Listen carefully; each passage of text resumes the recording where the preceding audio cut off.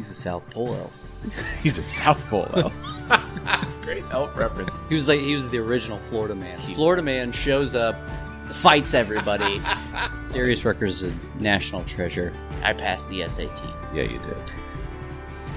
Welcome to the Presequential Podcast, where we go from 1 to 45 in under 90 and discuss the life, legacy, and little-known facts about every American president. I'm your host, Ryan Allward, joined as always by... Blaine Zimmerman. Blaine, how are you tonight? Fantastic. You've got your University of Hawaii hoodie on. Yeah. Home field apparel, shout out. It's a big rainbow, and it says, Yeah. Yeah. I'm a big fan of their hoodies. They're very comfortable. The University of Hawaii are the Warriors? They are now. What were they? The Rainbow Warriors. Rainbow Warriors. Oh, Rainbow. hence, yeah, keeping it true. Yeah. You forgot the orange and the purple, though, in the rainbow. I didn't create the logo. This is episode 7 of the Presequential Podcast. Blaine, what are we calling this one today? The Frontiersman. Ooh, I like the name of that. Besides picking all the books that we read, you pick the names of every episode. Sure do. And you host our recording. I also do that. Yes. I felt like The Frontiersman sounded like a classic Western TV show, like The Gunslinger. Mm-hmm, mm-hmm. And it fits Andy pretty well. I really... Can we call him Andy? I'm going to. Oh, I hope you do. Yeah. I was calling him President Jackson or Andrew Jackson or just using his last name. Jackson. You call him Andy, though. Yeah. I love that. This week, we read The Life of Andrew Jackson by Robert Remini, which is 360 pages long. It's an abridged version of it. So it's from 1988. And that's one of the things that as we go through, I want to make sure we point out how old the book is, because some of them are quite interesting. Yes. So it's an abridged version of a volume of Andrew Jackson books. So he wrote, I believe, 3 Andrew Jackson biographies, okay. And this is the abridged version of all 3. So based on how we select the books, I read the reviews, and we had decided previously, and for those of you that have listened to every episode, you're going to know this already, it's got to be about the entire life. We didn't want to read more than 1 book per president. Correct. And I do read the reviews to make sure that it's not like overtly biased in either a positive or negative way. Got it. And so some books have been disqualified for one of those 3 things. There were really only like a couple other books, American Lion, but American Lion didn't cover his whole life in the way that I was looking for, because I'm sure that we're going to get that. I'm sure a lot of people are going to hear this episode and be like, why didn't they pick this book? Because it's the most well-known. A little bit off kilter this time by picking an abridged version of 3 books, but I thought the book was a good read. I enjoyed it. It was a National Book winner as well. It was. His trilogy won the National Book Award. It read pretty quickly. Yeah. I felt. Let's talk about our running page tally first of all. Oh, yeah. Before we get too carried away. 7 presidents in. What's your guess, Blaine? 2,900. Wow. You're 900 off. 3,868 pages read. I feel like obviously we were over 3,000 last episode, so I should have known. That's okay. As always, we enjoy a cocktail while we're recording, and maybe you had just had one before I came over to record. What are we drinking tonight and why, Blaine? Tonight is Indiana's own Hotel Tango 2-year bourbon. And that is because Andrew Jackson was a large bourbon fan. That's and right. Instead of giving his home state the credit that it probably deserves, I decided to give my home state the credit instead. That's right. We're Hoosiers by heart. Because it would have been very easy to just pick a Tennessee whiskey with Andrew Jackson being from Tennessee. But I love Hotel Tango, and we get to pick the booze. So. That's right. And Hotel Tango is a great distillery here based out of Indianapolis, where we're both from and where we're recording from. It is go ahead and give the spiel on Hotel Tango. It's the country's only combat veteran disabled owned distillery in the United States. It's very niche. Yes. And it's very good. And it's very good, yeah. Travis and Hillary. So Hotel Tango, the phonetic alphabet of H&T. That's their husband-wife duo that own it. Travis is a Marine, not a former Marine. No, you're always a Marine. Correct. That's right. I made that mistake one time and got very graciously corrected by a Marine who is no longer serving, but yet remains a Marine. Also, relax, Marines. You can say that because you're in the Army. Yes. Oh, my goodness. So, yes, cheers to you wherever you are, unless you're in the car, and then I hope you're not drinking. But, Blaine, cheers to you. Yes. We are usually joined by our good friend Russ Slivka, who is our vice presidential expert and producer. Correct. And Producer Russ. He knows, I think it's safe to say he knows too much about vice presidents. I would say that he knows more about vice presidents than I know about most things. He's a great guy. We miss him. And as many of you have survived 2020 along with us. He is going to be joining us via phone, so we apologize in advance for any audio issues there, but That's right. I'm sure it'll be fine. Let's dive into Andrew Jackson. Let's. Blaine, what do you remember about Andrew Jackson from social studies? I don't remember anything. Honestly, I feel like his name sounded, obviously I knew he was president. I feel like I probably knew a little bit about the War of 1812. Okay. And that's probably where like the Venn diagram ends. Yeah. Like War of 1812, but didn't know specifics like I do now. New Orleans, Florida, things like that. Not good Native Americans, and the 7th president of the United States. Yeah. I think that I knew that he was on the $20 bill because I like memorizing those kind of facts. Sure. I think I remember something about the Trail of Tears being in there. Mm-hmm. Quite honestly, I don't really remember a whole lot about the War of 1812, even now. The only reason that I know, what I knew was because we had to do Indiana history as children in 7th or 8th grade. Yeah. And so we covered the War of 1812 pretty extensively, but our knowledge on that will come up in about 2 episodes. Yes, it will. Yeah. And I think it started in episode 4 with Madison. Yeah, but like the Indiana portion of the War of 1812. Sure. I gotcha. Well, let's go to his early life, shall we? Oh, I can't wait. Real quick, and we don't do this often. I'm just curious overall, because we usually do this at the end, but I just kind of, before we dive in, I want to know overall, what is your kind of like gut feeling on Andrew Jackson? On Andrew Jackson, I think he's was an angry man. I think probably if you were He's a South Pole elf. He's a South Pole elf. Great elf reference. We're recording this on December 3rd, and both of us. You have Buddy the Elf in your front yard. Sure do. Not the real one. He's a South Pole elf. Call me elf one more time. Anyway, I think if I was let's say a common white man in the 1820s and 30s, I would have probably loved Andrew Jackson. Through the lens right now, I'm like, yeah. Gosh, there's a lot of stains on that legacy there, guy. It's weird. We'll dive more into legacy later. But there are parts of it that I'm like, man, this guy is stinking awesome. Yeah. And then he becomes president and you're like, oh. Ooh. This is rough. Yeah. So that's foreshadowing. Sorry. We usually save that for the end. No, but I've been ruminating on Andrew Jackson for a while. It's interesting. This book specifically, again, The Life of Andrew Jackson by Robert V. Remini, Remini. We'll put that in the show notes probably where you can check out the book. We'll send a link to you can buy it. There's a very interesting, almost psychoanalytic element of this book that really helped me see why maybe some of the stuff that he did when he was in full power, though he believed in the sovereignty and the absolute will of the people. Yeah. Why so much of his early childhood affected him as a man. Yeah. So let's unpack it. Let's go.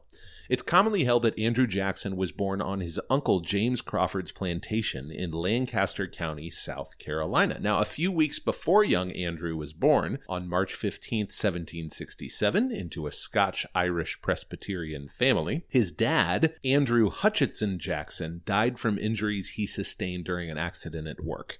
So Andrew enters the world, no father, single mother, widowed mother. Washington-esque. Yeah, very similar to Washington in that way. He was born in a region called Waxhaw, which makes him the first president of the United States to be born west of the Appalachians. Due to the dispute at the time over the exact location of the Waxhaw region, it was somewhat of an unsurveyed area of the Appalachians. Yeah. Both South Carolina and North Carolina often refer to Andrew Jackson as theirs. Which is funny with his history with South Carolina later. Yeah. Right. You'd think they'd be like, never mind. You can go ahead and take them north. Yeah. Jackson remains the only U.S. president in history to not have an exact home state of birth. I did not know that. That's kind of cool. That is cool. Also, the time of his birth was a few years before the outbreak of the American Revolution. He and his family were taken in by extended family relatives. Of course, if you're a widowed single mom with kids to raise, you need support and help.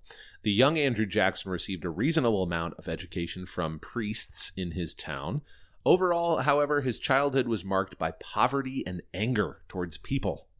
A lot of anger in young Andrew Jackson.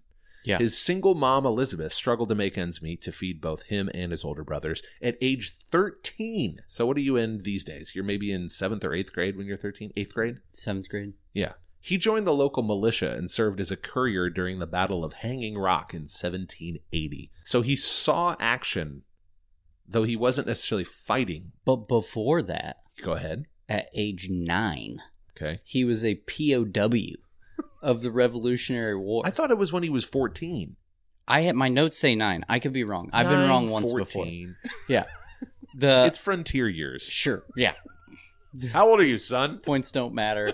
The either way, somewhere in his adolescent years, somewhere in between the ages of 9 and 14, 14. he Yes. was a POW, and British officers told him to shine his boots, and he man. basically told him to pound sand. Yeah.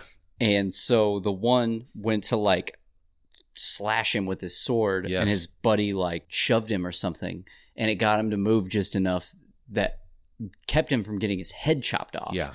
But he had lifelong scars Yes. from his POW experience. Literal scars on as his a face. child. Yeah. So, yeah, I don't know why he was so mad. It was him and his older brother, Robert, who had Yeah, been that's right. captured and starved and abused by the British. And he's like, I don't want to shine your boots. Mhm. Nah.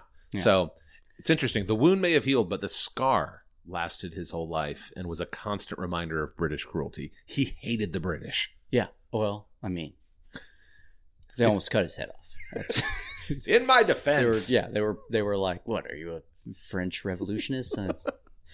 Off with his head. After finally being released from that, he and his older brother Robert were forced to walk 45 miles in the rain. Robert was so sick that he was slung over the back of a horse. Andrew, meanwhile, was left to walk through the mud barefoot, without a jacket, and delirious with smallpox. Uphill both ways. In the snow. Their mother eventually negotiated for the boy's release, but Robert, his older brother, died only 2 days after reaching the family home. Bedridden for months, younger Andrew pulled through miraculously. Now, once he's nursed back to health, this is where it gets interesting, okay? If you're on the... Yeah, because the almost dying as a 9-year-old POW wasn't interesting. So his mom, who sounds like a nice lady, Uh-huh. Elizabeth, let's call her Beth, maybe Liz, Lizzie. Yeah. Yeah. She seemed She She nice. was probably a Liz. She went to go tend sick prisoners of war in Charleston Harbor on a British ship, Didn't wear a mask. 160 miles away. Yeah. No Purell. No mask. Got cholera. Got cholera, died. Yeah. So suddenly, Andrew is a penniless, let's say 15-year-old. 15-year-old orphan. Mm-hmm. Moves to a town in North Carolina, Salisbury, North Carolina, scrubs the floors of a law office by day, roams the streets by nights, stealing signposts and moving outhouses where Yes. no one can find them. That was his favorite prank as a child, was moving people's outhouses.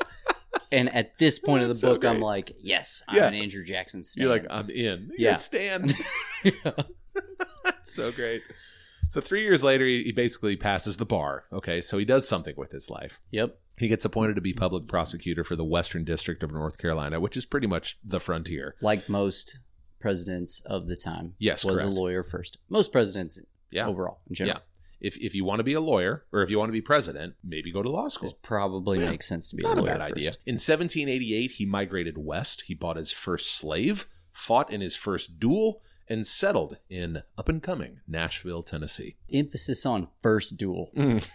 Go ahead, unpack it. Well, I mean, we'll start walking our way through them, but he was no stranger to duels. No. I mean, we got to Tennessee, posts up in Nashville, and anybody that looks at him sideways, he's like, all right, let's do it. Do it. Yeah. Grab the pistols. And it ends up being, lifelong afflictions Yes. because of it. Several duels. I mean, this is also an age of honor. Yeah. I liked in episode 5 when James Monroe, when Hamilton approached Monroe. Yeah. And Monroe's like, let's do it. I don't think that was the exact quote, but he's like, I'm ready. Let's grab Yeah. the pistols. Well, there's a pretty big Hamilton tie-in to this episode too. Well, you're going to have to unpack that. I am granted, I'm a singer and songwriter and musical theater nerd, but you're going to unpack that because I don't remember the Hamilton reference in this Andrew Jackson book. But That's shocking. I can't wait for you to unpack it. Shocking. Yeah. Well, that's what I do. In 1790, Andrew Jackson marries Rachel Donaldson Robards. The first time. Yeah, it's a story in and of itself. She technically wasn't divorced from her abusive husband before marrying Andrew Jackson. It's the frontier. It's not funny. I'm sorry. It's just he didn't know that she wasn't divorced, so they get married, and then he finds out that she is still married, so they can't. So technically, the marriage doesn't exist anymore. Correct. So the guy sues him, and then he gets mad at the guy. Yes. Then eventually, wait, Andrew Jackson got mad at someone? Yeah. Huh. Shocking. Interesting. It all ended up getting settled, and they get divorced in 1793 and get married again. Yeah. Well, she gets divorced to abuser. Yes. Marries Andrew Jackson. Listen, in 1793. it's the Appalachians in 1790. Things are going to happen. You might be married to someone else when you get married to another person. That's what Rachel did. Actually, this would come back and haunt him later in life in the nasty 1828 election when his future political opponents would drag that whole issue back up from however many years ago. Yeah, foreshadowing. So he remarries Rachel on January 18th, 1794. He's been appointed the Attorney General. The next handful of years were a political whirlwind for him. So he participated in the Tennessee Constitutional Convention in 1796. He was elected to the U.S. House of Representatives the same year as the state's first and at the time only U.S. representative. Could be considered the original volunteer. I would accept that. Okay. And if you're listening in Tennessee, you probably know a lot more about after. How y'all doing? I love Tennessee. I'm sorry. I do love Tennessee. Yeah, Nashville's great. Chattanooga's great. Memphis is awesome. Dude, Chattanooga's, oh gosh. Yeah. Now I want barbecue and country music. Oh, man. Good night. If you are listening from Tennessee. For our Patreon subscribers, Russ and I are going to do a separate show just to explain our trip to Memphis. Oh, yeah. That's right. You guys were talking about that before episode maybe 5 or 6. Yeah, you guys we'll do a whole deep dive for Patreons only. And I'll play Walking in So if you want to hear it, yes, pay me. Yeah. He said, taking a sip of his Hotel Tango whiskey. Blaine, you may recall from our first episode, The Father, about George Washington, that the freshman congressman from Tennessee, Andy Jackson, was present at George Washington's farewell address in 1796. But do you remember what happened when the crowd stood to its feet in applause? What did Andrew Jackson do? He did not. That's right. Which is now like par for the course. Yeah. People are not saying. He also voted nay for the response because he didn't like the Jay Treaty. Correct. The response that famously Madison wrote after Madison wrote the original speech and then wrote the response to the response. Yeah, yeah. James, put the feather down. Yeah. I'm working, sir. I said nay. I said nay. So Andrew was soon elected to the U.S. Senate now, a year later in 1797, but he hated John Adams' administration and resigned in his seat a year later in 1798 with basically no explanation. Also probably in over his head. I don't know if he resigned because he hated John Adams. I think it was more of like, I was probably better off in Tennessee. Can't really do this. Yeah. He was elected judge of the Tennessee Superior Court that year and then Major General of the Tennessee Militia 4 years later in 1802. 4 years later from that, in 1806, when a man named Charles Dickinson called Jackson, quote, a worthless scoundrel, a poltroon, and a coward. In court. Yeah. Yeah, it was in court. They were lawyering against each other. Litigating. Lawyering. Sure. No, we were lawyering. In the duel, he gets shot in the chest. Yeah. Jackson challenges him to a duel. He says, you will not call me a worthless scoundrel, a poltroon. I'd never even heard that word. Yeah, he's like, you don't know how this works? Like, I'm going to shoot you now. We now kill each other. So Jackson gets a bullet lodged in his chest that stays there for the rest of his life. Yes, it missed his heart by merely an inch. And I didn't know this, but his loose-fitting coat almost saved his life. Yeah. Well, no, did save his life. Because Dickinson aimed, he thought he was bigger underneath there, but Yeah, and that ended up, he was advised by a doctor to like give up alcohol and tobacco later in life because the bullet was like kind of inching its way to his heart, and he was like, no, I'm not going to do that. Yeah. But it wasn't the only piece of bullet lodged in him throughout his life. Correct. But before we get to that duel, let's talk about how this one with Charles Dickinson, not Charles Dickens. Right. That's Dickinson. another. More cowbell. That's Bruce. Let's talk. I got a fever. Yeah. Okay. So in spite of the serious wound, an inch from his heart, Jackson basically stops the flow of blood with a handkerchief, raises his own pistol towards Dickinson, fires a shot that strikes him dead. This is the way the rules work. If somebody shot you and you hadn't shot yet and you're not dead, you get another shot. I'm not dead yet. So he basically made this dude just stand there uncomfortably. Yes. For a, like, by all accounts, like, really long, uncomfortable It's like, wait, amount I thought of time. I killed you. No. While he just lines it up and murks him. Boom. Kills him. So Jackson would carry around that bullet in his chest for the rest of his life, as well as the one that you're talking about, a subsequent duel. He had a lot of shrapnel in him for a long, long time. Oh, we're definitely talking about that subsequent duel when it comes out. Okay. All right. Yeah. So, fun fact, the year is now 1813. And go ahead. In the time of these duels, though, yes, Aaron Burr stayed with him while he was on the lam. There's the Hamilton connection. Yeah. That's right. When you said 1813, I was like, you went too far. Unpack that. Go ahead. Yeah, so Burr, he ended up being like a Burr sympathizer right after the Hamilton duel. He was like, I mean, I get it, bro. Like, I kill people in duels all the time. Andrew Jackson. Yeah, and then it ended up coming back to bite him in the behind in New Orleans, which we'll get to in a little bit, but... because I don't want to put the cart before the horse here. Yeah. But yeah, so Aaron Burr used his house as like a safe house. This is why neither of us do this podcast alone. Because I barely remember reading that. Well, I mean, like you said, like I really like the Hamilton thing. And I really hate Aaron Burr. So like when he comes up, I'm like, screw that guy. I'm going to talk about that. You did, I think, call him in episode 1 or 2 a garbage human being. Yeah. Stand by it. You can take your powdered wig off, by the way. The year is now 1813, Blaine. In a campaign against the Creek Indians, Andrew Jackson survives on nothing in the wilderness but acorns. It's around this time. Acorns, by the way. Mm-hmm. I've seen acorns. Do you boil these acorns? Do you roast these acorns? Andrew does. Do you just gnaw on them like a squirrel? It's around this time that he earns the nickname Old Hickory, given to him by the men under his command for being as tough as the hardwood hickory. They could have just called him Hickory, but they just added that old. Yeah. Just old. Well, everything, I have notes on a future episode to make this joke. Oh, okay. Everything was old back then. There's old Rough and Ready, old Hickory, old Tippecanoe, like everybody. Oh, yeah. Don't worry, you'll hear the joke again. When did they drop the D and just add the apostrophe? I don't know. Probably, I don't know. It doesn't matter. It was much later. 1814, the year after he's eaten acorns in the wilderness, he becomes very well known in the Battle of Horseshoe Bend, where he defeated the Creek Indians in the Mississippi Territory, otherwise known as now Central Alabama, sir. I mean, so he's in the. There's a couple things about the Creek War I wanted to talk about. Please. So he basically had mutinous troops. Yeah. Because the pay wasn't good, or the pay wasn't coming in, and they had only signed like 100-day enlistments and things like that. Yeah. Was like super mean. I don't know. Mean's not the best stern word. So he was very stern. Severe. With his troops. Yeah. No, severe's a more severe way of putting it. Yeah. So at one point he ordered John Woods to be executed because John left his post without permission to go get breakfast. Classic Woods. Which, like, I mean, that's general order number 1. Like, I will guard my post and not leave my post until properly relieved. Like, you just don't do it. But like, this dude was like, look, man, I'm not getting paid. Like, my enlistment ended 5 days ago. I'm getting some breakfast. There's biscuits. And he was like, off with his head. He didn't have any use of his left arm during the Creek battles because he had this duel where he had bullet fragments in his left arm. Yep. And they kept popping out during the war. Would leave the skin. Yeah. And that happened all the way up through his presidency. Yes.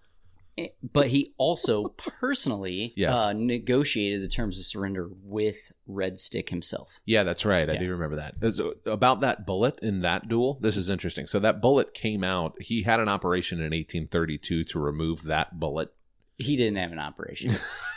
Andrew Jackson doesn't get operated. No anesthesia was available, so Jackson simply bared his arm, gritted his jaws, grasped his walking stick, and said, "Go ahead." Okay, sir.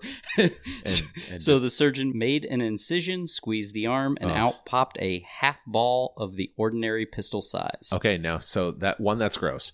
2, if you're eating, sorry. 3, that bullet was fired by a man named Jesse Benton, who was the brother of Senator Thomas Hart Benton, who would become later, about 20 years later, Jackson's most loyal supporter in the Senate. Mm-hmm. So, irony. It's kind of fun. I also just like that he had a walking stick with him. Just that walking stick came in handy in 1835. We're not there yet, but we're going to get there. Foreshadowing. Well, okay, so we'll finish up the Creek Wars with Lincoya. Okay. I did not know a thing about Lincoya. who became Lincoya Jackson, not to be confused with Samuel Latoya. Latoya or I Samuel. thought you were going to go with Latoya. Not Latoya Jackson. Lincoya.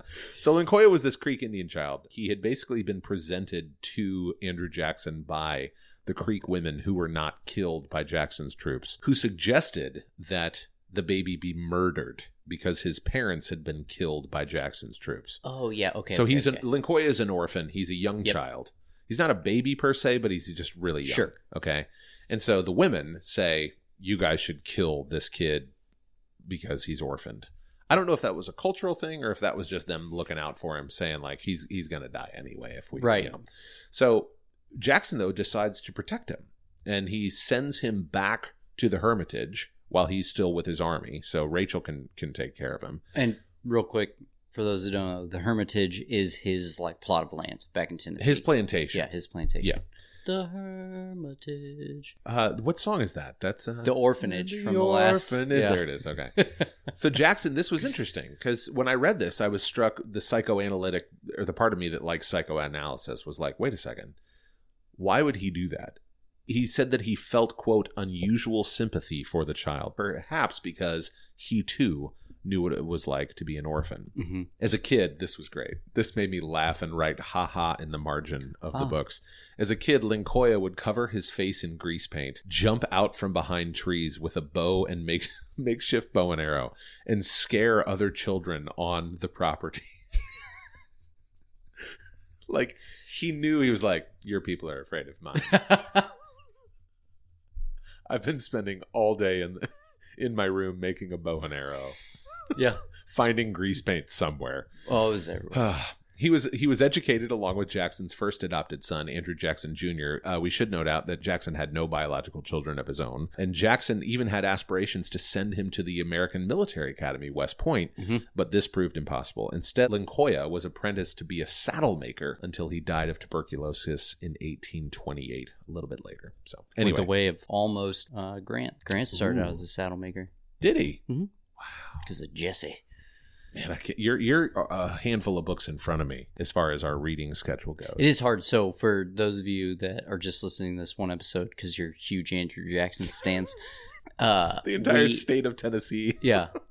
The 45th president, huge fan. Yeah, he is. We'll talk about that. We are considerably ahead in reading than we are in recording. Correct. For obvious purposes, and we're ahead in recording from when you guys hear it for also obvious purposes, so we can kind of stay ahead of the game. And so sometimes I find it hard to separate the stuff I'm reading about and the stuff we're talking about. Yes. Because like there's a lot of Jacksonian democracy things that happen later that I really want to talk about now. You just got very animated. Well, you're excited. I am. Yeah. That's good. This is my passion. In January of 1815, though the War of 1812 was technically over, word had not yet gotten back that the Treaty of Ghent had been signed, okay? So now Major General Jackson and his outnumbered army crush the British in the Battle of New Orleans. Yeah. Probably what most people know Andrew Jackson for. It's Yes. the Battle of New Orleans. The hero of New Orleans. Yeah. Okay, so listen to these stats. The British casualties totaled 2,459. 386 killed, 1,500-ish wounded, and 500 or so missing. American casualties, whereas the British were 2,459. American casualties, 333. 55 killed, 185 wounded, 93 missing. I mean, that is insane. As far as he's outnumbered. I think maybe 15,000 British soldiers and sailors were there to siege the city of New Orleans, Louisiana. And Andrew Jackson said, you're not going to do that. Becomes the hero. I mean, military glory. Declares martial law. So, I mean, everyone in New Orleans is just like, he's our guy, whether we like him or not. And then arrest this judge, Dominic Hall. The martial law was not a good idea. Yeah. Well, to put it lightly. Arrests like the judge in New Orleans, the guy who immediately upon getting out of jail fines him $1,000 for arresting him. That's such a judge move to do. Be like, well, I've got the power to do it. Yeah, guess what? You owe me $1,000, which was a lot of money back then. Yeah. Considering like most of their salaries were like $1,500 a year, and saltines. For the general. After the war, he was ordered by President James Monroe in December of 1817 to lead a campaign in the state of Georgia against the Seminole and Creek Indians. He was also told, hey, don't let Florida become a haven for runaway slaves, after Spain had promised freedom to fugitive slaves. Now, a lot of people think that Jackson basically exceeded his orders that he was given in Florida. His orders from President Monroe were to, quote, terminate the conflict. Jackson, he's like, well, I'm just going to take the whole thing. Yeah. And before I go, he wrote Monroe a letter, quote, let it be signified to me through any channel that the possession of the Floridas will be desirable to the United States, and in 60 days it will be accomplished, end quote. And then Disney. And then Disney. Yeah. Yeah. He was the original Florida man. Florida man shows up, fights everybody. Steals Pensacola. Yeah, because at one point, like, he put the American flag up and then Yes. found out he wasn't allowed to, so they put the Spanish flag back That's up. right. And he was like, no, that's mine. I'm going to put my flag back He up. almost caused this huge diplomatic thing with the British, too. Because he invades Florida in March, takes Pensacola, he crushes the Seminoles and Spanish resistance in the region, captures 2 British agents named Robert Armbruster and Alexander Arbuthnot, who'd been working with the Seminoles. So great names, Britain. After a brief trial, Jackson basically says, we're going to kill them. Yeah. You're dead. Congrats, you're dying. And basically Monroe's cabinet becomes polarized at that point, because some are like, well, he went against your orders, violated the Constitution, since the U.S. had really not declared war upon Spain. But John Quincy Adams, this is interesting. This struck me as interesting. John Quincy Adams actually defends him. Quincy Adams, not even 6 years later, however, in 1824, would... quote unquote defeats him. Yeah, right. So... this whole Florida thing after the War of 1812 was really interesting. You can totally dive into it more if you want to. The Seminole Wars are relatively interesting, too. There are still things that we do in the military this day. I want to hear about this. Wars. Go. So the Native Americans in general, I believe, and man, somebody's going to be screaming in their car if I'm wrong about this. I believe the Seminole Wars was the main foundation of this, was they would attack right before daylight or right after the sun went down. And we've talked about this briefly in a different episode, because I know I've talked about the concepts of BMNT and EENT. What is that? Before morning nautical twilight and early evening nautical twilight. Okay. So it's essentially like the darkest part of the day. So like, it's always darkest before the dawn. Correct. That's what you It's hear. also the coldest part of the day. Oh. So they would attack right before the sunrise in the morning. So they started this thing called Stand 2, where you would have your little patrol base, and overnight you're in anywhere between 1/3 and 50% security. So people awake to see if they could see anything. At Stand 2, you wake everybody up. Everything stops. Everybody just pulls security for like the next hour and a half. Okay. Just to be on the lookout, be at high alert. And then once that's over, you go back to your lower security levels and you shave and brush your teeth and eat breakfast and stuff like that. But I could be wrong. I know that it all stems from, it may have been the French and Indian War. So I could be way off on this. But I actually think we talked about it when we talked about the French and Indian Wars. I think it sounds but very I familiar. know that was part of the Seminole Wars as well. And there were a lot of things that the Seminole Wars did that built tactical doctrine into the U.S. military plan for years. Okay. That went on for years. Because like doctrine ends up staying the same for a very long time. And then the Civil War changes doctrine a little bit. And then doctrine doesn't change again until World War I. And then World War I happens and we have to change things a little bit. So doctrine stays the same till World War II. And then World War II happens. Wow. And Lieutenant Colonel Winters wrecks shop on everybody and changes doctrine. Wow. You know Winters. I don't. Band of Brothers. Oh, okay. No, Thank you. Historically, he was Lieutenant Winters, but Okay. he has a very big imprint on current military doctrine. I feel So that was a huge sidebar that has nothing to do with I love it though. Like you drew me in with your passion and knowledge. Doctrine's somewhat fascinating and also super nerdy. I like it. In 1821, the Adams-Onis Treaty is signed. Jackson resigns from the Army, and then he briefly serves as the territorial governor of Florida before returning to Tennessee.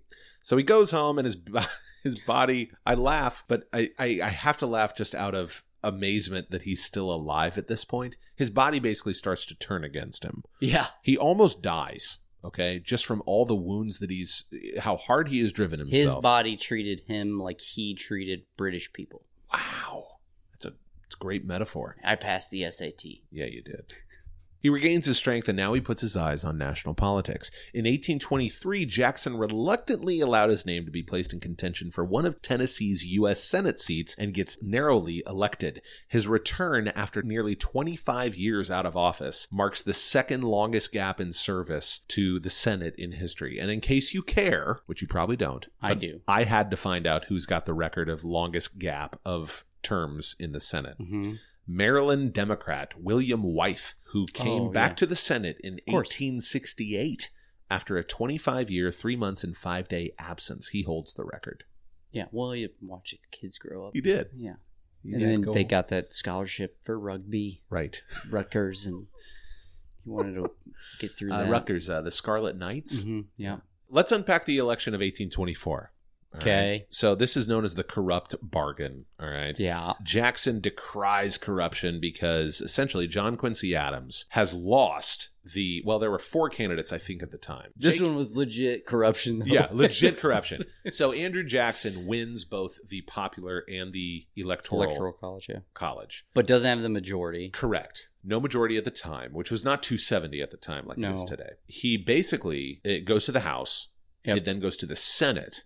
Mm-hmm. Now, around this time, though, JQA, who it was 6-8 years earlier, had defended him as the Secretary of State for what he did in Florida because it served the purposes of what the states were trying to do. JQA goes to, help me remember, was it Henry Clay and Daniel Webster? Mm-hmm. And basically says, hey, Clay, Webster, I'm going to allow positions for Federalists in my cabinet if I win. Yeah. I'm not going to turn my back on you. But when it comes time now to vote for me. And then they went to Jackson and they were like, hey, would you make me Secretary of State? When I say they, Clay went to Jackson, or at least Clay's people went to Jackson's people. It was like, hey, if I vote for you, will you make me Secretary of State? Yeah. And he was like, oh, I see what's going on here. Yes. Clearly you've been promised that. Yes. I'm not going to promise that. And that's garbage. Yep. And then they basically, like, nobody's ever been able to prove that he offered Secretary of State to Clay. Yeah. But because Clay asked Jackson for it specifically, yes, it was able to be supposed that it was. I believe it's supposedly. Yeah. So that's where the corrupt part comes from. And Jackson is livid at this point. I mean, he is just... As he should be. Oh, absolutely. I'm not saying he's unfounded for that, but I mean, it's a big deal. I mean, he and his people go, okay, these next 4 years, you might have quote unquote won, but these next 4 years mean war. And I've seen war. Mm-hmm. John Quincy Adams hasn't seen war. He's like, I was a POW. Yeah, I was a POW when I was 9 to 14 years old. What'd you do when you were 14? Oh, you were the secretary to the ambassador of Russia? And JQA was like, that just means you were weak.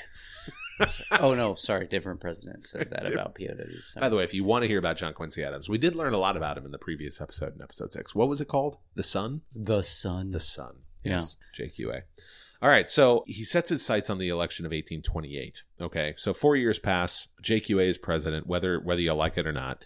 And in one of the nastiest campaigns ever, Jackson is now called everything from a son of a whore and a bigamist to an Indian-eating cannibal, quote. He takes these insults personally and he sets out to destroy his opposition. Okay, so 1828 comes around. His beloved wife, Rachel, had become under extreme stress during this election and often struggled when Jackson was away on the campaign. She began experiencing significant physical stress during the election season and died of a heart attack in December 22nd of 1828, 3 weeks after her husband's victory in the election and 10 weeks prior to him taking the oath of office.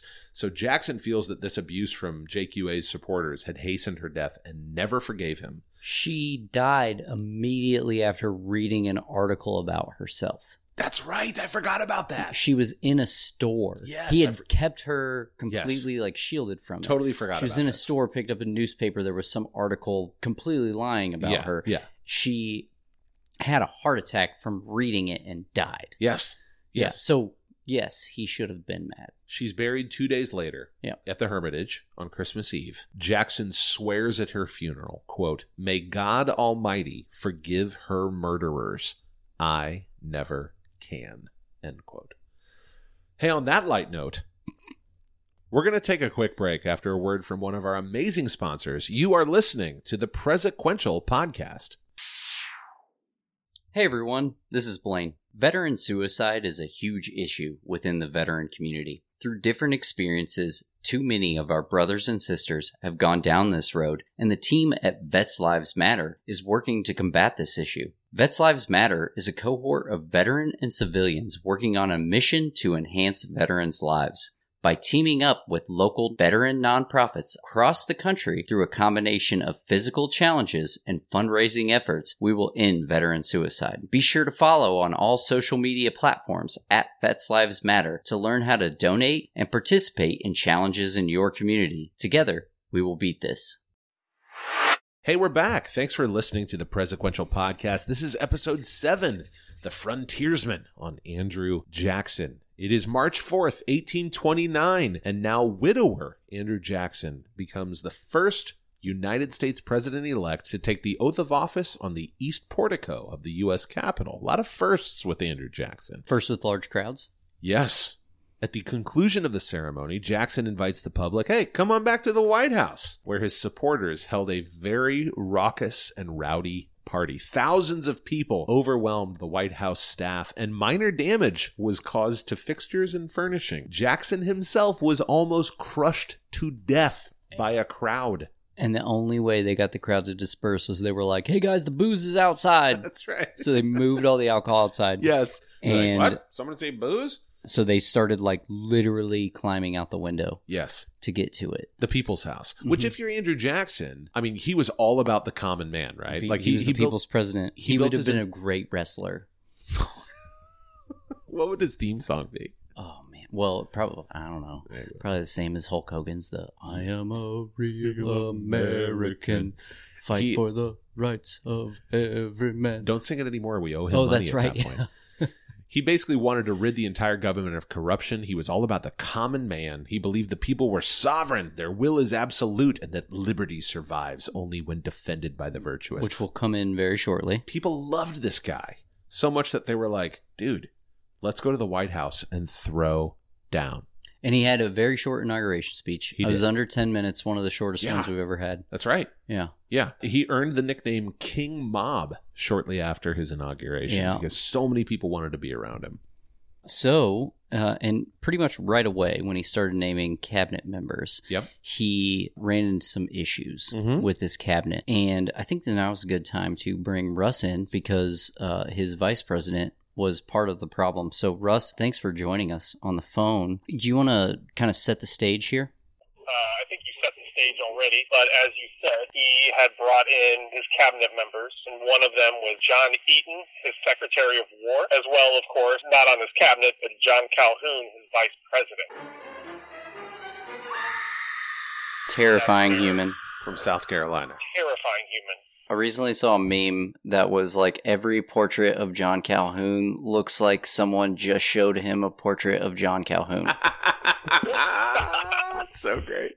But we digress. John Calhoun's wife, Florid Calhoun, because Andrew Jackson had lost his wife and was now a widower, there was no hostess of the White House. That normally goes to the First Lady. The hostess of the White House is in charge of all the social events.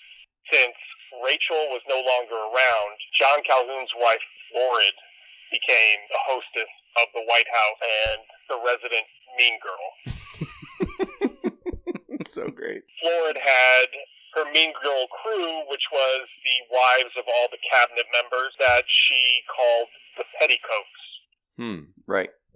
They kept trying to make fetch happen. John Eaton's, the Secretary of War, was married to Peggy Eaton. A certified floozy. Certified floozy and feminist, according to Florid Calhoun. Just the same as Jackson and Rachel had an issue in the past with the legitimacy of their marriage, John Eaton and Peggy Eaton had the same situation where she did not wait the appropriate year after the death of her husband to marry John Eaton. That'll get you every time. Yeah. And because of this, Florid told her cabinet wives, her petticoats, not to socialize with the Eatons. Oh, they cut her out. They canceled her? Yeah, that's where cancel culture started. The petticoats. They did not invite them to their homes or to any social engagements, which, to say the least, angered Andrew Jackson because of his history. Just waiting for an opportunity to get angry about something. Another opportunity to get angry about something. Oh, man. So he immediately went to the side of the Eatons and separated it between the Eatons and the anti. He was on record of saying, after he retired from being president, what he regretted in life. I could be misquoting him or teeing up the scenario inaccurately. So sorry if you're a Jackson buff more than I am. But I think he said he regretted not hanging John C. Calhoun of South Carolina had he been given the opportunity. Well, that was probably more for the South Carolina thing. Yeah. But still, back in the day, I'm just impressed, Russ, that you know this much about petty women wearing petticoats back in the 1820s. Well, and obviously his second vice president was Martin Van Buren. That's right, Martin Van Buren. Who we will learn about in the next episode. That's right. Russ, once again, thank you for your knowledge of vice presidents. I know that we have the same vice president as last episode, but always bringing the heat, the fastball. Hey, no problem. All right. Russ, we're going to send you all this audio to edit tonight, okay? There's a lot of editing. There is. Thanks, Russ. We will talk to you soon. That's Russ Slifka, our vice presidential expert. Always bringing the heat. Yeah. He knows way too much about vice presidents. He knows a lot. He does. He too much. So because of this, he essentially had to completely change his cabinet around. He kind of had a lackluster, mediocre cabinet. And this is where we get the term kitchen cabinet. Please unpack this, because when we were prepping for this episode, you had said that, and I was like, I remember reading that, but you seem to know a little bit more about it than me. So basically, this first cabinet that he brought in were friends. Yeah. He wanted to be an anti-politician. He wanted to kind of do things a new way. He didn't want to be like the old guys. So he just brought in his friends, which was a mistake. Yeah. Caused the petticoat affair, the petticoat junction, if you will. I will. And so when he redid his cabinet, they ended up renaming it the kitchen cabinet, which is now the normal phrase to use when you bring in your own people and things like that. Because not all presidents, well, up to this point, had changed out their cabinet. Some of them understood, like, well, this makes sense. This person knows what they're doing. We're going to keep them in and make a olive branch to the other party to say, hey, your people are doing a good job. We'll keep them. Yeah, and that's nothing new. I mean, that's been happening for a while. Where did the name kitchen cabinet come from? Because it had something to do with where the cabinet would meet and the proximity to the kitchen in the White House. Is that accurate? That I don't remember. Okay, we need to look that up. Yeah, we probably should have had that before. Probably. Yeah, but it's okay. Yeah, these things happen. Yeah, it's all right. He also made some pretty significant changes to the White House. Go ahead. He included iron pipes so he could have running water. And had the first formal garden installed. I think there is a magnolia tree, and I'm a sucker for magnolias, because in first and second grade, I spent 2 years of my early childhood in Pascagoula, Mississippi. Remind me what a magnolia tree looks like. A magnolia tree is very tall often, has very dark green, waxy leaves, and a beautiful, white, huge blossom that often smells lemony and fresh and clean. It's a southern tree. They're not the ones that, like, hang over, right? That's Those a weeping willows. willow. Yeah, okay. Yeah. Like the forest gum trees. Correct. Those are willows. Yes. They smell so good. Okay. And my neighbor across the street in first and second grade had a giant magnolia tree. Okay. And I think Andrew Jackson had magnolia trees or a magnolia tree planted somewhere on the White House grounds, but I think it was uprooted recently. I'm going to look that up while you talk about, if you want to talk more about the kitchen cabinet, go for it, but you can talk about something else about his presidency. Well, I mean, basically, in terms of today, relatively boring. Like what, and I quote, rocked Washington now it is not a big deal. Right. But overall, it just was it was like a slight on his presidency. And coming in, this being the first big scandal just led to more and more. And like we kind of alluded to at the beginning, he's one of those people that we read about him and you're like, man, this guy's pretty sweet. Yeah. And then he becomes president and you're like, I don't know. Because then he pretty much right on the heels of the petticoat affair. Yes. created what became the Trail of Tears. So the mass Native American removal to the west, he basically had this concept, which multiple presidents before and after him had. This isn't a new thing for him. I mean, this goes back. He's not exclusive. Yeah, this goes back to... That Native Americans either needed to become civilized and Christian or we'll move you somewhere else. Right. Which is essentially the same thing that multiple presidents tried to do to slaves and African Americans. Under the guise of your own safety. Yeah, because they had this pretense that we came and we settled, and this is kind of the beginning of Manifest Destiny. Yeah. It doesn't really come into play until Polk, when people really Who was a Jackson stan? Yeah, Jacksonian Democrat. Yeah. But his son, Andrew Jackson Jr., married Sarah York, and they honeymooned at the White House. It had to be awkward. Yeah, imagine like, oh, where'd you spend your honeymoon? Like, oh, we went to the Bahamas. Where'd you go? We went to the White House. Yeah. 1831. Dad was doing some work. Yeah. Yeah, we had running water. Have you heard of it? Iron pipes. Really good for you. No big deal. Can I close the loop on the Magnolia Tree? Because I did find it out. And then we'll go back to Trail of Tears. Okay. Can we do that? Yeah. Okay. So Rachel dies right before he becomes president. Jackson plants her favorite kind of tree. Oh, okay. A magnolia. Yep. In 1829, he plants it. Although it has been now since taken down. It's actually on the back of the $20 bill. You can check that out. It was her... For two of you that have cash. Or the old 20 that it's on.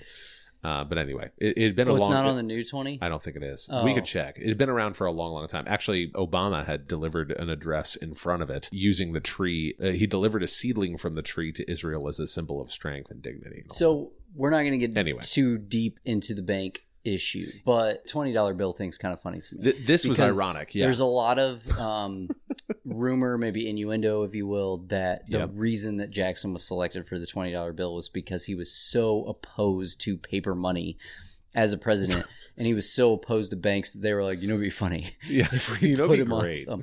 And now he may end up not being on it for very much longer because I heard. Go ahead, finish your thought, and then I looked into this a little bit, but go ahead. The 20 is what is supposed to be Harriet Tubman's. It's not though. Because the current Treasury Secretary, and I never know how to say his last name under 45, Stephen Mnuchin. Won't be there much longer. By the time you hear this, he will not be Treasury Secretary. He pushed it to 2028. Oh. He said it's not happening this year. It was supposed to be in conjunction with, I think, the 19th Amendment, which allowed women the right to vote, suffrage. But he basically said, no, we're not going to do it. Actually, when Trump came in, he said it smacks of political correctness. She should be on the $2 bill, if anything. Oh, my God. But Grover Cleveland, president number 22 and 24, foreshadowing, spoiler alert, he was on the 20 before Jackson was. And I think you're right, though. It's kind of the height of... I really do. I kind of buy into that conspiracy theory that somebody was like, it'd be funny. Yeah, he hated paper money. Yeah. And he hated it because he thought a world can totally exist that relies on silver and gold. Yeah. There's nothing wrong with that. And... for people that are listening that really want us to dive into the bank issue, I'm going to pop your balloon right now. We're not going to. I'm sorry. And I know that was a big part of his presidency. It's just he vetoed these bank bills. He was against the bank. It's boring, and we're here in an attempt to do an entertaining podcast on the presidents. To do life, legacy, and little known fact. And we'll definitely address the fact that his legacy was anti-bank. Yeah. And over his big two bank. terms, over his 2 terms, a big portion of that was fighting the concept of big bank, which at this point, maybe it may have been a great idea with where we're at now. But essentially, him vetoing those bills is what's more important, in my opinion, because what he did was he brought the executive power to light. So presidents before him, 1 through 6, essentially saw their role as the presidency to uphold the Constitution, and essentially they would only act on things if a bill came through that became unconstitutional. Yeah. He looked at it from a standpoint of the people elected me, I'm the people's president. And their servant. Which would have been his wrestling name, the people's president, or, like The Rock. Yeah. The people that he knew, at least, were against banks. So he thought that the people were against banks. So he was doing what he thought the people wanted him to do that elected him as president twice at this point. Yeah. Because he had been elected and didn't become president. Now was elected and was about to be elected again. Yeah. I think that it's interesting that shortly thereafter, so we talked about how both North and South Carolina claim him. Yeah. Well, shortly after he was vetoing bank bills left and right, because I believe he vetoed 3 of them. I'll take your word for it. South Carolina tried to secede. Oh, man, this was big. And he was like, nope, that's illegal. It's not going to happen. happen. You're not allowed to. This concept of nullification. Let's close the loop on the banks. James Buchanan had an ounce of the gusto. You're jumping to 15. Jackson had. Well, I mean, I because know. he's the president they seceded under. Yes. Because for those of you that don't know, South Carolina has been trying to secede for a while. South Carolina doesn't have the best. Now, listen, if you're listening in South Carolina, we love Hootie. We go to Charleston. I go to Charleston every year. Yeah. I love Darius it. Rucker's a national treasure. But South Carolina does not have the best track record when it comes to playing a team sport. Every time they saw an opening, they were like, can we leave now? And so this was the first time they really tried to do it. And this is where Calhoun comes in, and why he probably actually said he should have hung Calhoun was because he ended up going down and really planting the seeds of secession, which is a weird statement to make. The secession seeds. So they tried to secede. Well, first of all, let me close the loop super quick on the banks, okay? He hurls this corrupt national bank into oblivion. His leadership is a significant factor in the economic boom of the 1830s. He's the only president to have paid down in its entirety the national debt, okay? He maintained 0 debt for the country, and eventually, we're flash forwarding a little bit, but he ended his presidency with a financial surplus for Van Buren. So very fiscally minded. Not in the big sense, but I mean, he did a really good job as far as the country's money is concerned. Very anti-Hamilton. Anti-Hamilton. Completely. Yeah. Okay, so we're talking about nullification. Nullification essentially is the state's right, or their perceived right, to, if a law that is federal is, in their terms, unconstitutional, as a state, they can nullify it. They can basically say, nah, we're not going to do that. Okay. Andrew Jackson, however, he was the first American statesman. This was what I didn't know about him, but through this book and other research. The book, again, is The Life of Andrew Jackson by Robert V. Ramini. He's the first American statesman to offer this doctrine that the Union is a perpetual entity, a sacred entity, okay, that is not to be rent into. It's not just because you're a state in the Union doesn't mean you have the right to say we're out. Okay, and try to pull a Quebec or pull a South Carolina in this sense. Let's talk about this though, because Calhoun plays a big part of it. This is his own vice president plays this part in this, because Calhoun is a diehard states' rightsman. He's a diehard pro-slavery South Carolinian. Terrifying looking. Do not actually go Google. Don't now, but when you're done with this. Especially not if you're driving, because you will wreck. It's horrifying. It does look like he's seeing a picture of himself. Like young Calhoun's terrifying, old Calhoun's terrifying. Buried outside of St. Philip's Church in Charleston, South Carolina. I was just there about a month and a half ago. Anyway, he basically sticks it to South Carolina. He said, no, you're not allowed to leave. And I think they wanted to leave beans. Beans and toast. I think they wanted to leave because of a federal tariff issue. I think. So the tariffs the tariff issue was always a North versus South thing. So the South was like, no, we're the ones that bring in all the money because we don't have to pay for our labor. And the North is like, but we do all the manufacturing. Like it became this whole thing into the South. And South Carolina was like, no, we're going to leave. And in all fairness, let's say that I think it was Massachusetts was ready to secede as early as Washington Adams. I mean, around there, based on something that was, I can't remember exactly what it was, but. I mean, they were always itching too, and they basically just needed somebody weak enough to allow them to. There's some. This is what's interesting about. They actually did it with Buchanan, which we'll get into. Gosh, good grief! It just became. I haven't even read the book, and I'm already rolling my eyes. They needed a weak individual to allow them to do that. This is something kind of macro though about this podcast and conversation that I love. This discussion that started over breakfast one day last July in 2019 at Just Judy's off Binford Boulevard in Indianapolis, Indiana. This conversation about what is the presidency? What even is this American experiment? And even if you look at North Massachusetts is ready to secede, or South Carolina and the South is ready to succeed in the 1860s, it's this concept of there is a ragged, rebellious strand within the American DNA that Gadsden, who made, I want to say his name was James Gadsden, but I don't think I have that. I think that's right. Is it James Gadsden? It sounds who created right. the "Don't Tread on Me" flag. There's something so integral within the American DNA that we're seeing as we read each book and as we discuss each president. We as a people feel slighted, we go, oh no, we're going to fight against that. Yeah. Yeah. I mean, we've seen it in the last year, right? It's all I've known. Yeah. I was not raised in a family overseas that then immigrated to America. I was born in America, and I'm 39 years old, American, love America. Okay. But you're right, though. There is something in our core about rebellion, about sticking it to the proverbial man, that I think part of Andrew Jackson that resonated with me was that he loved the common man and that the common man loved him. Yeah.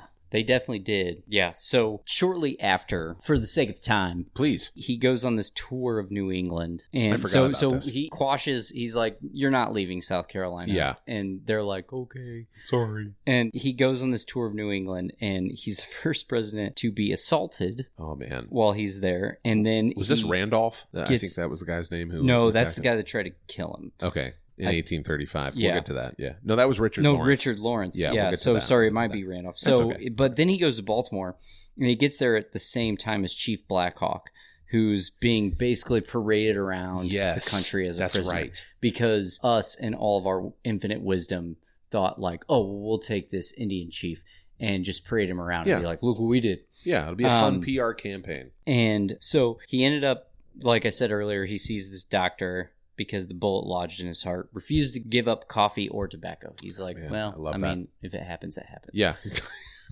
He's like, I'm not giving that up. Yeah, sorry. Like, have you tried to wake up in the morning? So he also had the first assassination attempt on the president. It was Richard Lawrence. You want to dive into that? This guy was certifiable. Yeah. He claimed he was the heir to the British throne. Yeah. And that Jackson was somehow stopping him from taking it. Right.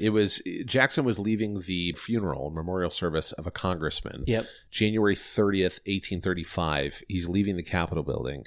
Richard Lawrence walks up to him. He's first of all, he's an unemployed house painter. Points a pistol. Shoots. Yes. Everybody runs. Jackson goes after him. He's like, oh, I know what to do here. Yeah. He's not even in shock. Duels. Yeah. He doesn't even flinch. He's like, it's cool, disarms the guy. Well, no, he doesn't just disarm him. He beats him in the face. Well, first of all, hold on. Richard Lawrence pulls out a gun. It misfires. He pulls out another cocked pistol. Yeah. Shoots again. First of all, it was a damp morning, which was interesting. Yeah. So the humidity was potentially the cause of the powder not igniting. Colt hadn't come to power yet. Right. Yes. Which we'll talk about. We eventually. Will. The odds of this happening, of two pistols misfiring, 1 in 125,000. Yeah. Jackson rushes towards him. Because if they've got a gun, you run at them. If they've got a knife, you run away. Good night. That's the rule. That's right. Beats him in the face with his walking cane. This is the most Andrew Jackson move that I think he's ever made. The walking cane that he bore down on while the dude pulled the bullet out of his arm. It comes back. It's a loyal walking cane. Horrified onlookers take Richard Lawrence to the ground, and he's incarcerated and charged with trying to kill the president. The first president in the history of the U.S. to have his life threatened by an assassin. Little known fact, not the last. Are we jumping ahead to little known facts? No, I'm just saying, okay, go ahead. For those of you that don't know, yeah, he wasn't the last president that somebody tried to assassinate. No, not at all. Not at all. And I should know them all. I think I do. But anyway, that's another conversation. Let's wrap up his presidency and go into his retirement. What do you say? Yeah. Well, we talked about it. He's the only president to pay down the national debt.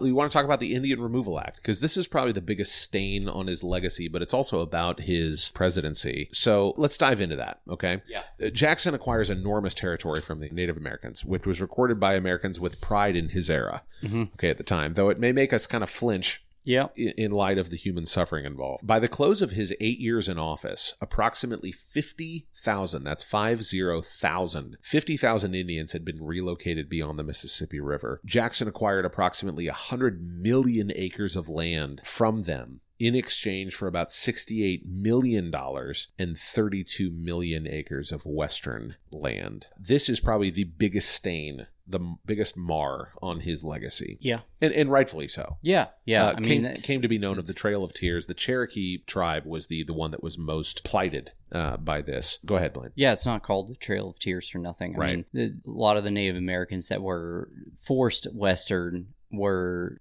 starved to death, cold, hungry. A lot of it ended up bleeding into other presidencies, but his policies were what made it happen. Yeah. And like we said, like very many other presidents, he had this idea that they needed to shape up or ship out. Yeah. So that's the uncomfortable part of the podcast. Yeah, it is. But I mean, we're not looking back and painting judgment on this without, I've cast plenty of stones myself, and we're not doing this podcast to judge these presidents. We're doing this podcast to examine them, to have the conversation about how is our country different today, good or bad, because of what each of them did, each one of them stood for, each one of them struggled with and for. So, and what type of human being they were. Yeah. You want to talk, let's talk just a little bit about slavery to Jackson. Okay. Ramini writes, it was not really a matter of government concern to Jackson. Ramini writes, quote, the right of an individual to his private property without interference by the federal government was at the time basic to the whole concept of freedom during this age. For the government to legislate abolition would strike at the very foundation of American principles and institutions, according to the Jacksonians, end quote. Jackson was a slave owner. When he died, he did not free his slaves upon his death in his will. He was a young man when he bought his first slave. This is part of this conversation about Jackson. Yeah, I mean, like every president besides the father and son before him, he was a slave owner. And John Adams and John Quincy almost Adams. Every president after him up until Lincoln, yes, to include Johnson after Lincoln, owned slaves. And it's a very, in my opinion, a very unfortunate stain on the history. Yeah. And it's not something, obviously, that we can look back and say, oh, they shouldn't have done. I mean, obviously, we can look back and say they shouldn't have done that, but right. It's just a tough thing to look back on 2020. Yeah. From 1828. Well, we're seeing it now. I mean, just this past year, this past June of 2020, protesters tried to topple Jackson's statue in Lafayette Square in D.C., right by the White House. Yeah. 4 of them had federal charges pressed against them.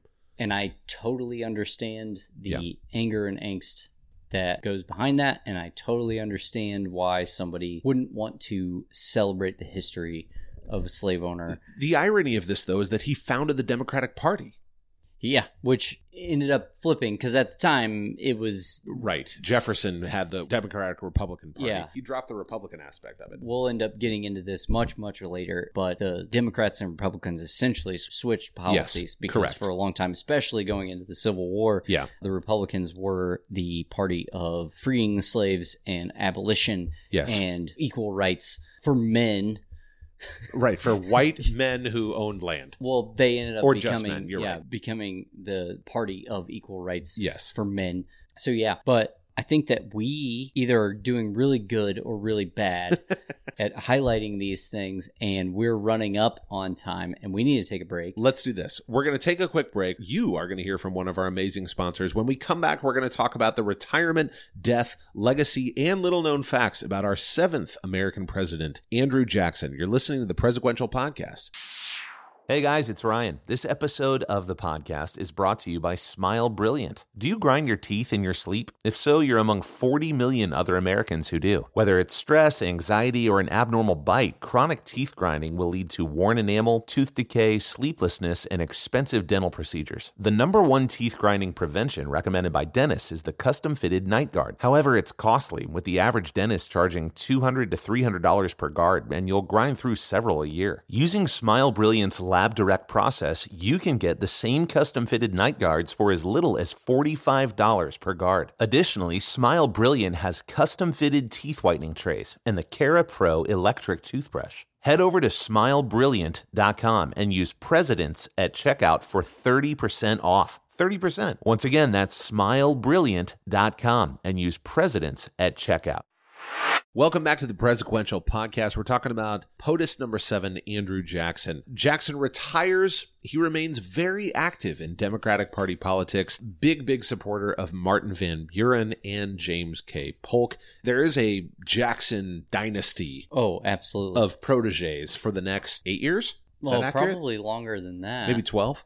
Yeah, because like the Jacksonian Democrat legacy goes all the way through Grant, really. He has a pretty heavy hand in getting Polk elected. Correct. Though William Henry Harrison uses his model as a way to become elected. Yes. Even though that he, wasn't endorsed by Jackson by any means. He definitely had a long-standing legacy after he left the office. He was fearful of the effects on the slavery debate, but despite that, Jackson really pushed for the annexation of Texas, which was accomplished shortly after his death, which happened on June 8th, 1845, at his home, the Hermitage, in Nashville, Tennessee. Andrew Jackson was surrounded by family and friends at his deathbed. He, startled by their sobbing, said from his deathbed, quote, "What is the matter with my dear children? Have I alarmed you? Oh, do not cry. Be good children, and we will all meet in heaven." End quote. He died of lockjaw. He did. Which now we call tetanus, which we get tetanus shots for. I think there was also a good fair share of just abuse of his body that caught up with him. Yeah. I mean, I wouldn't be surprised if it was lead poisoning. If you think about how much shrapnel was in his bloodstream for as long as it was. You know what he needed? Tony Stark. He did need Iron Man. That's exactly what Andrew Jackson needed, was that Iron Man thing. Yes. If only the Marvel Universe was around in 1845. Dang it, Stan Lee. Dang it. His son, Andrew Jackson Jr., died in an unfortunate circumstance, climbing a fence. Go ahead. And his gun misfired and killed him. Yeah. Oh, man. Dang it. So it's horrible. But he had that sweet honeymoon in the White House. If you're a big fan of Stan Lee, are you a Stan Lee stan? Oh, yeah. That's a palindrome. Yeah, that's a thing now. It's a palindrome of words, not of letters. Anyway, Jackson was 78 at the time of his death. Lived a good long life. Yeah, he did. And I mean, he really kind of like ran things behind the scenes, like he was playing chess. He really did. Yeah. He was buried next to Rachel at the Hermitage in Nashville, Tennessee. And like we said before, he did not free his slaves in his will. Let's dive in a little bit to his legacy. While Jackson's accomplishments are marred by the Trail of Tears, there's no doubt that he is one of the greatest presidents in American history. Jackson's greatest achievement by far was saving the Union and putting down nullification. Abraham Lincoln would actually use Jackson's arguments against South Carolina to justify his intended course of action to meet secession years later in 1861. Jackson is generally ranked in the top 20 presidents, as high as 13th and as low as 18th, where he currently sits, according to C-SPAN's Presidential Historians Survey. His popularity has slipped over the past decade, Blaine. Rightfully so. I mean, yeah. As we learn more about him and as we evolve, I think, as a country, I think that it's probably the right move to move him a little bit further back. Yeah. Probably still in the top half because of what he did in War of 1812, what he did as president, especially the way he stood up to South Carolina comparatively to Buchanan, who just completely did nothing. Yeah. Yeah, I mean... There's a reason why Buchanan is ranked dead last. Yeah, and like we said at the jump, like he's and said throughout, like there are things that he did that it's like, yeah, that's awesome. Yeah. And there's things that he did that you're like, man, that almost takes away from the whole thing. Let's go current day. Okay. 3 years ago at the time that we're recording this, 2017, President number 45, Trump, has Jackson's portrait hung in the Oval Office. Which was seen as not a great move. Correct. By many. Yeah. The Hermitage, this was interesting in the research that I was doing in preparation for this podcast. The Hermitage estate in Nashville has noted a recent uptick in interest in Jackson's life and presidency due to number 45's interest in him. So Tennessee, or people within Tennessee, are seeing, wow, our native son is back in a way in the Oval Office, which I thought was interesting. We can dive in. I mean, that's good grief. We're on episode 7. We've got 38 more to go. Yeah, and about 3 more presidents that were pretty much only presidents because of him. Yeah, that's true. Yeah. That's true. Let's go into little known facts. Although William Koch, unfortunate last name, was Tennessee's first senator, he took office after being appointed. Andrew Jackson was elected senator in 1797, leaving him with the title of first elected senator of Tennessee. At one point, Jackson was also the first governor of Florida and would become later the first Democratic president. There was a lot of firsts in his life. He was only governor of Florida for what, 5 months? 5 months, yeah. Yeah, but he basically started the Democrat Party. There's no basically about it. He did. Yeah, which is a considerably different party now. Correct, yes. In 1835, this is one of my favorite stories from the book and Jackson's life. There's cheese. Oh, gosh. Wow. Well played. Thank you for that segue. There's a dairy farmer in New York named Colonel Thomas Meacham. Loves Jackson. Loves cheese. Loves lactose. Decides... Is he in Philadelphia, New York, by the way? I don't know. I think I just have that he's from New York. Because the Philadelphia Cream Cheese Company is actually Philadelphia, New York, not Philadelphia, Pennsylvania. Is it? Uh-huh. Wow. Yeah. Upstate New York, up by where we used to live. Man, look at you. Yeah. That's impressive. They're not like specifically from Philadelphia, and when they were naming the cheese company, wanted to do something famous, so they were like Philadelphia. Everyone That's loves famous. the Constitution. Yeah. Thomas Meacham from New York, dairy farmer, says, I'm going to send President Andrew Jackson a 1,400-pound block of cheese. It's a lot of cows. A lot of cows, a lot of milk. 4 feet in diameter, 2 feet thick. I'm going to send it to him by steamboat. He also sends Van Buren, and I think the Secretary of War, the governor of New York. He also sends each of them a 500-pound... Which was probably a Clinton. Wheel of cheese. It was. Yeah. It was a Clinton.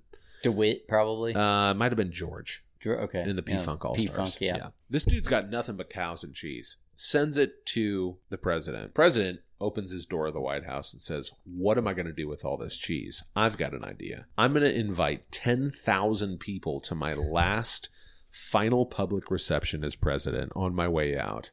We're going to get rid of this cheese. 10,000 people polish off 1,400 who will pounds. move my cheese? There it is. I got it. I finally got one. That's so great, dude. He wrote the original book. I need a moment here while I do math to find out how many pounds per person of cheese was eaten. So 10,000 people divided by 1,400 pounds. Each person had to get away with 7 pounds of cheese. Yeah. Well, it's a good thing he moved all those outhouses because they didn't need them for a while. This is the country's worst case of lactose intolerance on record. So can you imagine going to the White House and you're like, oh man, I'm going to hang out with the president. I love Andy J. Here's your 7 pounds of cheese. Please leave now. Please leave.